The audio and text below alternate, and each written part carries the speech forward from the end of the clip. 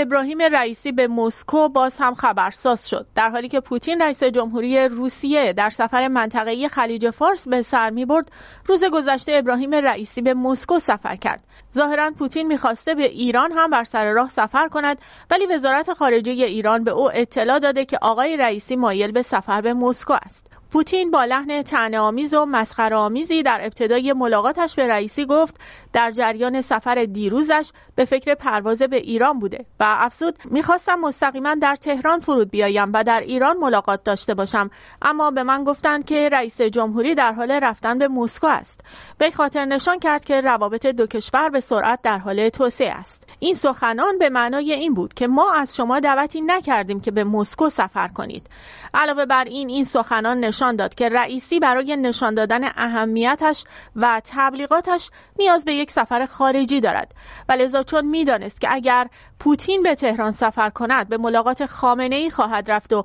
سودی از این بابت برای وی ندارد، لذا پیشنهاد سفر پوتین به تهران را رد کرد و تصمیم گرفت که خود به مسکو سفر کند. اکنون هیئت تبلیغاتی دولت در صدد دستاوردسازی از سفر برآمده و مدعی شده که در این سفر قرارداد توافقات ایران و روسیه در حوزه انرژی برای توسعه میادین نفتی نهایی شده و در آستانه اجراست.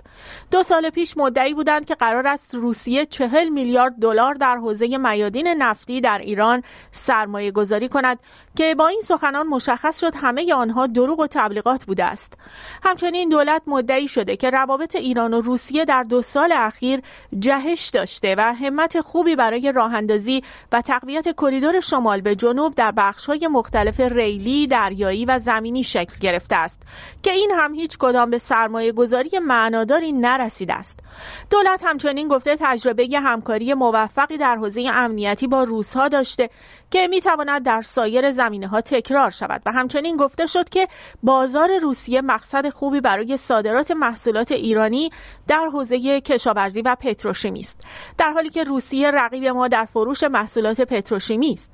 در این سفر دو طرف همچنین در مورد فلسطین هم تبادل نظر کردند و دو طرف گفتند که مواضع ایران و روسیه در موضوع علیه نسل کشی در غزه یکسان است و پوتین رئیس جمهوری روسیه هم تاکید کرد که تحلیل ایران از جنگ غزه با روسیه یکسان است. این در حالی است که بیشترین منفعت از جنگ غزه را روسیه برد و بیشترین خسارت را جمهوری اسلامی با مواضع تهاجمی و تبلیغاتیش از حماس متحمل شد.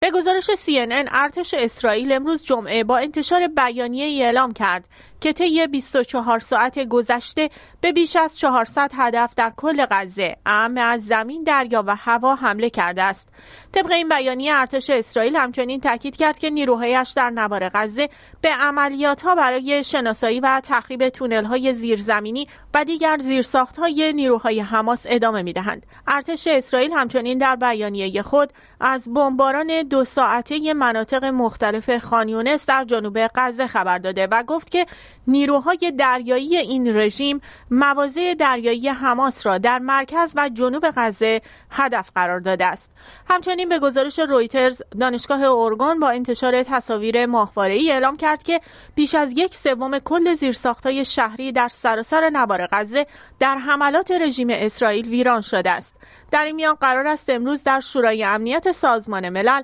به تقاضای گوترش دبیرکل سازمان ملل متحد در مورد آتش بس فوری رسیدگی شود. رأی وتوی آمریکا می‌تواند چالش جدیدی را در این زمینه برای دولت بایدن فراهم آورد.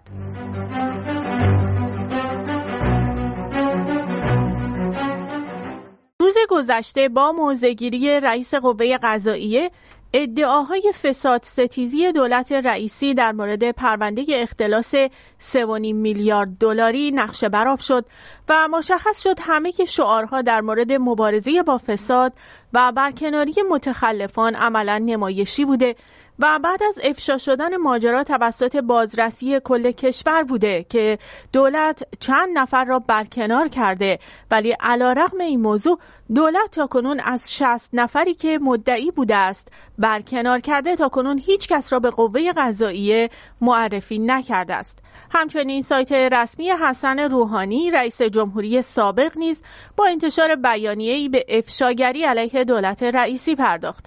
غلام حسین محسنی اژه‌ای رئیس قوه قضاییه که به مناسبت روز دانشجو سخن می‌گفت، در خصوص پرونده اختلاس چای گفت: متاسفانه هم در مورد چای دبش و هم در مورد واردات نهادهای دامی تخلف صورت گرفته است. وی گفت در مورد ارزش مادی پرونده و اینکه تخلف صورت گرفته یا جرم باید بررسی شود، باید قاضی در این مورد تصمیم بگیرد. وی افزود سازمان بازرسی از نخستین دریافت تخلف وارد پرونده شد و فرد به اصطلاح وارد کننده چای اکنون در بازداشت و طی مراحل محاکمه است. از سوی دیگر واجا نیز به موضوع وجود مقدار قابل توجهی چای در گمرک حساس شد. همچنین گزارشی نیز از اتحادیه مرتبط با چایکاران و وارد کنندگان چای ناظر بر ارزهای تخصیصی به یک شرکت خاص به معاون اول رئیس جمهوری واصل شد و وی با حساسیت تمام مسئولان مربوطه در ستاد مقابله با مفاسد اقتصادی را مسئول رسیدگی به موضوع کرد. کلیه بررسی‌ها بیانگر تخلف گروه دبش بود و مشخص شد که این تخلف از سال 98 آغاز شده و تا اواخر 1401 ادامه داشته است. طبق گزارش‌های موجود در سال 98 بیش از 2 میلیون دلار یا معادل دلار، در سال 99 بالغ بر 21 میلیون دلار ارز به شرکت مزبور تخصیص یافت، اما در سال 1400 60% ارز واردات را به این گروه دادند و در سال 1401 بیش از 70% ارز را این گروه گرفته است. وی گفت در مجموع طی سالهای 98 تا 1401 بالغ بر 69% از ارز مربوط به واردات چای به شرکت فوق‌الذکر تخصیص یافته که حتما خلاف است. وی گفت در مورد پرونده نهادهای دامی بعد از کشف موضوع فرایند به طور کلی اصلاح شد. افراد متخلف تحت تعقیب قرار گرفتند. در مورد پرونده چای وزیر استعفا داد و قائم مقام وزیر سابق هم برکنار و تحت تعقیب قضایی قرار گرفت. وی تاکید کرد که پیرامون رسیدگی به پرونده مرتبط با چای دبش نهایت اهتمام و قاطعیت به عمل خواهد آمد و نتیجه پیگیری‌ها هر چه که باشد به استحضار همه مردم خواهد رسید و پس از روشن شدن ابعاد قضیه مردم در جریان موضوع قرار خواهند گرفت و ما ابایی از طرح موضوعات برای مردم نداریم. وی در سخنانی که تشت رسوایی دولت رئیسی را به زمین افکند گفت: قوه قضاییه به پرونده تمام افرادی که اتهاماتی متوجه آنهاست بدون توجه به مقامشان رسیدگی خواهد کرد. البته در خصوص پرونده مورد اشاره باید تاکید کنم که هنوز هیچ مدیر متخلف دولتی به ما معرفی نشده است. اما در تحول دیگر سایت رسمی متعلق به حسن روحانی رئیس جمهوری سابق در واکنش به سخنان سخنگوی دولت رئیسی و ادعاهای مطرح شده مبنی بر ارتباط پرونده فساد واردات چای با دولت حسن روحانی خواستار انتشار کامل این پرونده شد. در این بیانیه گفته شده که اگر پرونده فساد چای از سال 98 بوده، چرا رئیس وقت سازمان بازرسی کل کشور و رئیس قوه قضاییه که امروز رئیس جمهور است در آن زمان گزارشی به مقامات ذی‌ربط ندادند و آن را منتشر نکردند؟ سایت روحانی گفته اینکه هر نوع ضعف و فسادی را در دولت با تعمیم و قلب واقعیت و ارائه اطلاعات مغشوش و آشفته به دولت قبل ارجاع می‌دهند، تکنیک نخنما شده است که افکار عمومی دیگر باوری به آن ندارد و خواستار آن شده که پرونده را در محضر ملت منتشر کنند تا به این سوالات پاسخ داده شود و پرسیده روند تخصیص ارز به این گروه تجاری در هر سال به تفکیک واردات چای و ماشین‌آلات چه میزان بوده است، تا پایان دولت 12 چه میزان ارز به آن تخصیص یافته و پس از آن چه میزان، و مراجع قانونی نظارتی و قضایی به طور شفاف و علنی اعلام کنند فساد و سوء استفاده متهمان با تبانی چه مقاماتی و در چه زمانی اتفاق افتاده است. سایت روحانی پرسیده است در حالی که قریب به 100 شرکت تولیدی و بازرگانی به امر واردات چای مشغول هستند، چرا در سال 1401 از کل ارز تامین شده برای واردات چای که حدود 1 میلیارد و 396 میلیون دلار بود، 1 میلیارد و 101 میلیون دلار فقط به این گروه اختصاص پیدا کرده. و چرا در حالی که میانگین واردات چای طی 5 سال منتهی به 1400 بین 60 تا 65 هزار تن بوده است، چرا در سال 1401 به یکباره رقم واردات به 110 هزار تن رسیده است؟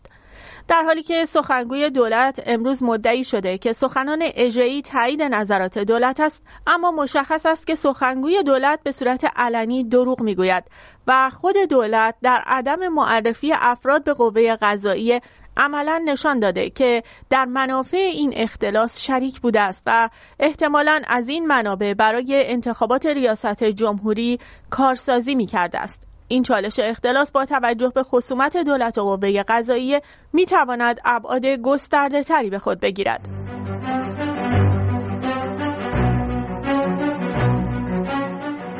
دولت رئیسی که از بحران اعتراضات سال گذشته به سختی عبور کرد، اکنون با سرکوب فضا برای مراسم بزرگداشت 16 آذر و روز دانشجو نمایندگان و اعضای خود را به دانشگاه‌های مختلف فرستاده تا بتوانند فضای دانشگاه را در دست بگیرند، آن هم در زمانی که تعداد زیادی از دانشجویان از دانشگاه اخراج شدند و عده زیادی هم تعلیق شدند. در بسیاری از این دانشگاه‌ها اجازه پرسش شفاهی به دانشجویان داده نشده و در بسیاری موارد هم پاسخ به پرسش‌ها کلیگویی بود و به اصل پرسش‌ها پاسخی داده نشد. خود ابراهیم رئیسی هم در مراسم دانشگاه شهید بهشتی شرکت کرد. ابراهیم رئیسی با بیان این موضوع که یکی از شاخصهای نخبگی را وطن دوستی می‌داند گفت نخبگی اجازه نمی‌دهد که فرد خدمت به کشور را رها کند و به این بهانه که فلانجا مقداری بیشتر به او پول می‌دهند به آنجا برود. این در حالی است که سیاست‌های دولت رئیسی مهمترین عامل خروج نخبگان بوده است. وی گفت فقط در روز دانشجو نباید به دانشجویان توجه کرد. او تاکید کرد دانشجو در جایگاه روشنفکری باید قبل از آن که دیگران ببینند متوجه موضوعات بشود و شرایط جامعه را خوب درک کند و در زمان لازم مطالبه گری و حق خواهی کند و نسبت به اصلاح امور حساس باشد. وی قدرت علمی را پیشران پیشرفت و توسعه در کشور دانست و گفت دانشگاه به کشور قدرت می‌بخشد. رئیسی تاکید کرد نیروهای آموزش دیده، دانشمند، نخبه و کسانی که هم تخصص دارند و هم تعهد می‌توانند در عرصه‌های مختلف تحول آفرین باشند. این اظهارات در حالی توسط رئیسی عنوان می‌شود که در دوره او دانشگاه یکی از سخت‌ترین دوره‌های خود را سپری می‌کند و شدیدترین برخوردها با دانشجویان و استادان شده و جریان اخراج استادان از دانشگاه رقم خورده است. برخلاف این ادعاها دانشجویان اجازه اظهار نظر درباره مسائل جامعه را ندارند و انتقادات جدی به اخراج و یا برخورد شدید با دانشجویان می شود. رئیسی دانشگاه را اتاق فکر و اندیشه ورزی دولت دانست و گفت از این نظر دانشگاه مسئولیت مهمی به عهده دارد. رئیسی در بخش دیگری از سخنانش ضمن تقدیر از دانشگاهیان به خاطر ناامید کردن دشمنان گفت سال گذشته دشمنان دانشگاه را هدف قرار دادند که با حمایت دانشگاهیان شکست خورد. وی از دانشجویان، اساتید و مدیران به این خاطر که دشمن را ناکام گذاشتند و نگذاشتند به اهداف پلیدش برسد و او را ناامید کردند تقدیر کرد. رئیسی و دیگر مسئولین جمهوری اسلامی تنها کسانی را جزء دانشگاهیان به حساب می‌آورند که از سیاست‌های نظام دفاع می‌کنند، وگرنه بخش اصلی بدنه دانشگاهی شامل استاد و دانشجو در سال گذشته و همزمان با اعتراضات در همراهی با اعتراضات و مخالفت با حاکمیت عمل کرد و نه در تقابل با آن. علاوه بر این سیاست خارجی تنش‌زای دولت رئیسی عامل مهمی در افزایش تحریم هاست که بیشترین ضربه را برای آینده کشور رقم زده است.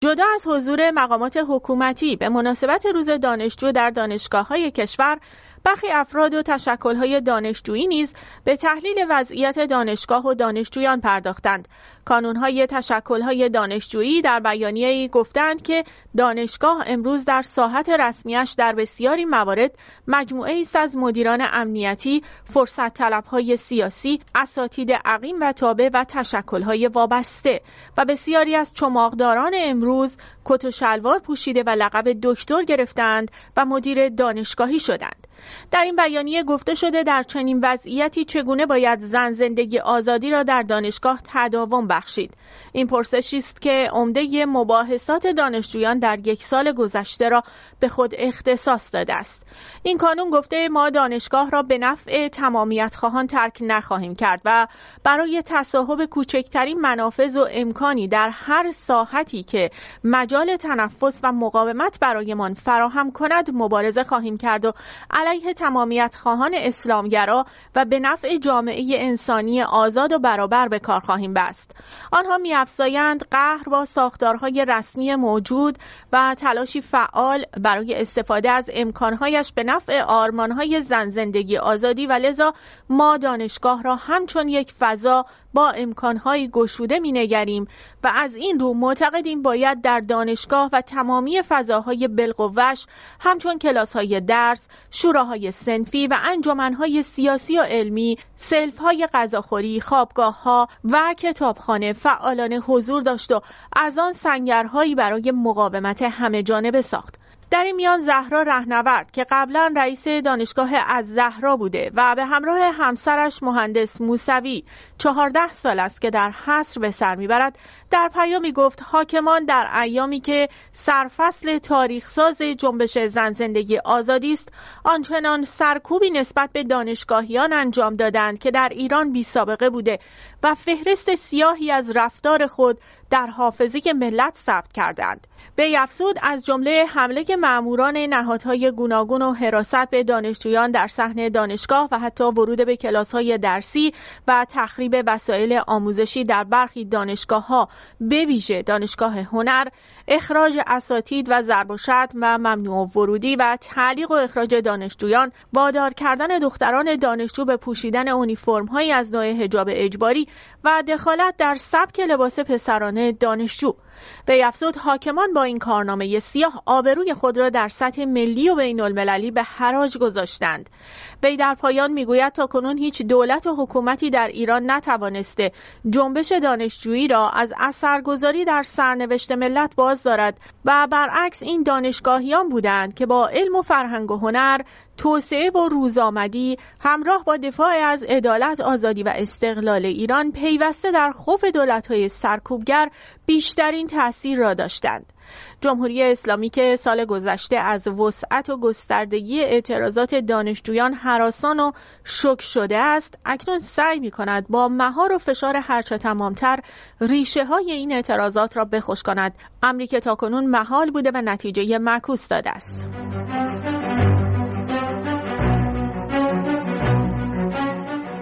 در حالی که بحث هوای آلوده در شهرهای بزرگ مسئله جدی برای افکار عمومی شده و مشخص است که سالیانه حداقل 7000 نفر بر اثر هوای آلوده فوت می‌کنند، اکنون مشخص است که مهمترین عامل وضعیت کنونی ناتوانی حکومت و حضور افراد نالایق و نیز سیاست‌های حکومت در زمینه‌های مختلف است که در حوزه سیاست خارجی به دامنه تحریم‌ها افزوده است. کارشناسان نفتی در این زمینه معتقدند هوای شهرهای بزرگ بهترین سند تایید مازوت سوزی است. همچنین به دلیل نبود تکنولوژی حکومت 300 چاه نفت را از دست داده و مافیاهای مسلط بر اقتصاد مانع پیشرفت صنعت انرژی می‌شوند. در همین زمینه ابراهیمی عضو کمیسیون بهداشت مجلس گفت علت آلودگی شدید هوا در تهران دارای دلایل مختلفی است. تمام کارخانه‌هایی که در اطراف تهران است و وسایل نقلیه فرسوده و ترددهای مختلف و جریانات هوایی که از غرب می‌آید جزء عوامل آلودگی هواست. وی افزود این آلودگی هوا مشکلات تنفسی را ایجاد می‌کند و به شکل غیر مستقیم هزینه‌های درمانی که در سطح کشور بر روی بیماران تنفسی ایجاد می‌کند را افزایش می‌دهد. وی گفت قطعاً یکی از علل تشدید آلودگی هوا مازوت سوزی است که اکنون به خاطر کمبود گاز، مازوت در سبد سوخت کشور برای تولید سیمان، فولاد و بسیاری از صنایع انرژی بری که اکنون بهره‌وری پایینی دارند و به دلیل عدم دسترسی به فناوری‌های نوین مصرف انرژی بالایی دارند استفاده می شود که متاسفانه عوارض مخربی بر روی سیستم تنفسی، قلبی و عروقی دارد و یکی از عللی است که در دراز مدت باعث افزایش سرطان ریه می شود و شهرداری و دولت تقصیر را گردن یکدیگر می اندازند، ولی یقیناً هر دو باید پاسخگو باشند. وی افزود متاسفانه تنها چیزی که برای ما اهمیت ندارد زیست محیط و جان انسان هاست. اگر ماشین هایی که در ایران تولید می شوند و میزان آلودگی هوایی که ایجاد می کنند را با هم مقایسه کنیم و با محاسبه هزینه های درمان می فهمیم که خودروسازان اگر خودرو تولید نکنند بهتر است.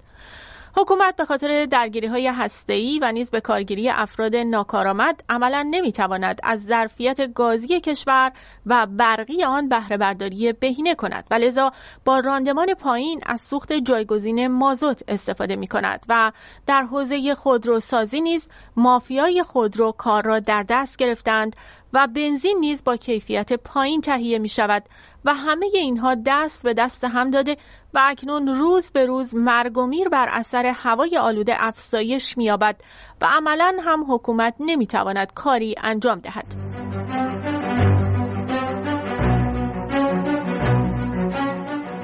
در حالی که دونالد ترامپ رئیس جمهوری سابق آمریکا در نظرسنجی انتخابات ریاست جمهوری آمریکا در اردوگاه جمهوری خواهان پیشتاز است، روز پنجشنبه برای شرکت در محاکمه کلاهبرداری مدنی خود به دادگاهی در نیویورک وارد شد. وکلای وی مدعی هستند که شرکت خانوادگی رئیس جمهوری سابق ایالات متحده ارزش دارایی‌های خود را دستکاری نکرده است تا از تأمین مالی مطلوب برخوردار شود. به گزارش CNN این محاکمه که در ماه اکتبر آغاز شد یکی از چندین چالش‌های حقوقی است که رئیس جمهوری سابق در تلاش برای بازگشت به کاخ سفید با آن مواجه است. قاضی ناظر دادگاه قبلا حکم داده که ترامپ و پسران بزرگسالش صورت‌های مالی را دستکاری کردند تا بانک‌ها و شرکت‌های بیمه را فریب دهند تا شرایط وام و بیمه بهتری ارائه کنند. لتیتا جیمز دادستان کل نیویورک به دنبال مجازات 250 میلیون دلاری است و خواهان محرومیت ترامپ از تجارت املاک و مستقلات در ایالت نیویورک است. طی چند هفته گذشته تیم ترامپ بانکداران و سایرینی که با سازمان ترامپ تجارت می‌کردند را فراخوانده تا شهادت دهند که در تصمیم گیری برای وام دادن به شرکت او تنها به ارزش‌گذاری‌های ترامپ اعتماد نکردند. ترامپ می‌گوید ارزش‌گذاری‌های مشکوک ضرری نداشت. قرار است ترامپ روز دوشنبه به عنوان آخرین شاهد شهادت دهد. او تخلفات خود را رد کرده و میگوید که جیمز که یک دموکرات منتخب است علیه او توطئه کرده است. وی در بیرون از دادگاه به رسانه‌ها گفت تمام این پرونده یک تقلب است. کاری که آنها انجام دادند این است که عدالت را سلاخی کردند. ترامپ قبلا یک بار به عنوان شاهد در دادگاه حضور داشته. او ماه گذشته از رفتار ناعادلانه شکایت کرد و اذعان کرد که در برخی از اسناد در قلب پرونده کلاهبرداری نقش داشته است. ترامپ با 4 کیفرخواست جنایی فدرال و ایالتی غیر مرتبط از جمله 2 مورد به دلیل تلاش‌هایش برای لغو نتایج انتخابات ریاست جمهوری 2020 مواجه است. او در تمام این موارد خود را بیگناه دانسته است. برخلاف انتظار تبلیغاتی هیچ یک از این پرونده‌ها پیشتازی او را در رقابت برای به چالش کشیدن جو بایدن رئیس جمهوری دموکرات در انتخابات نوامبر آینده کاهش ندادند.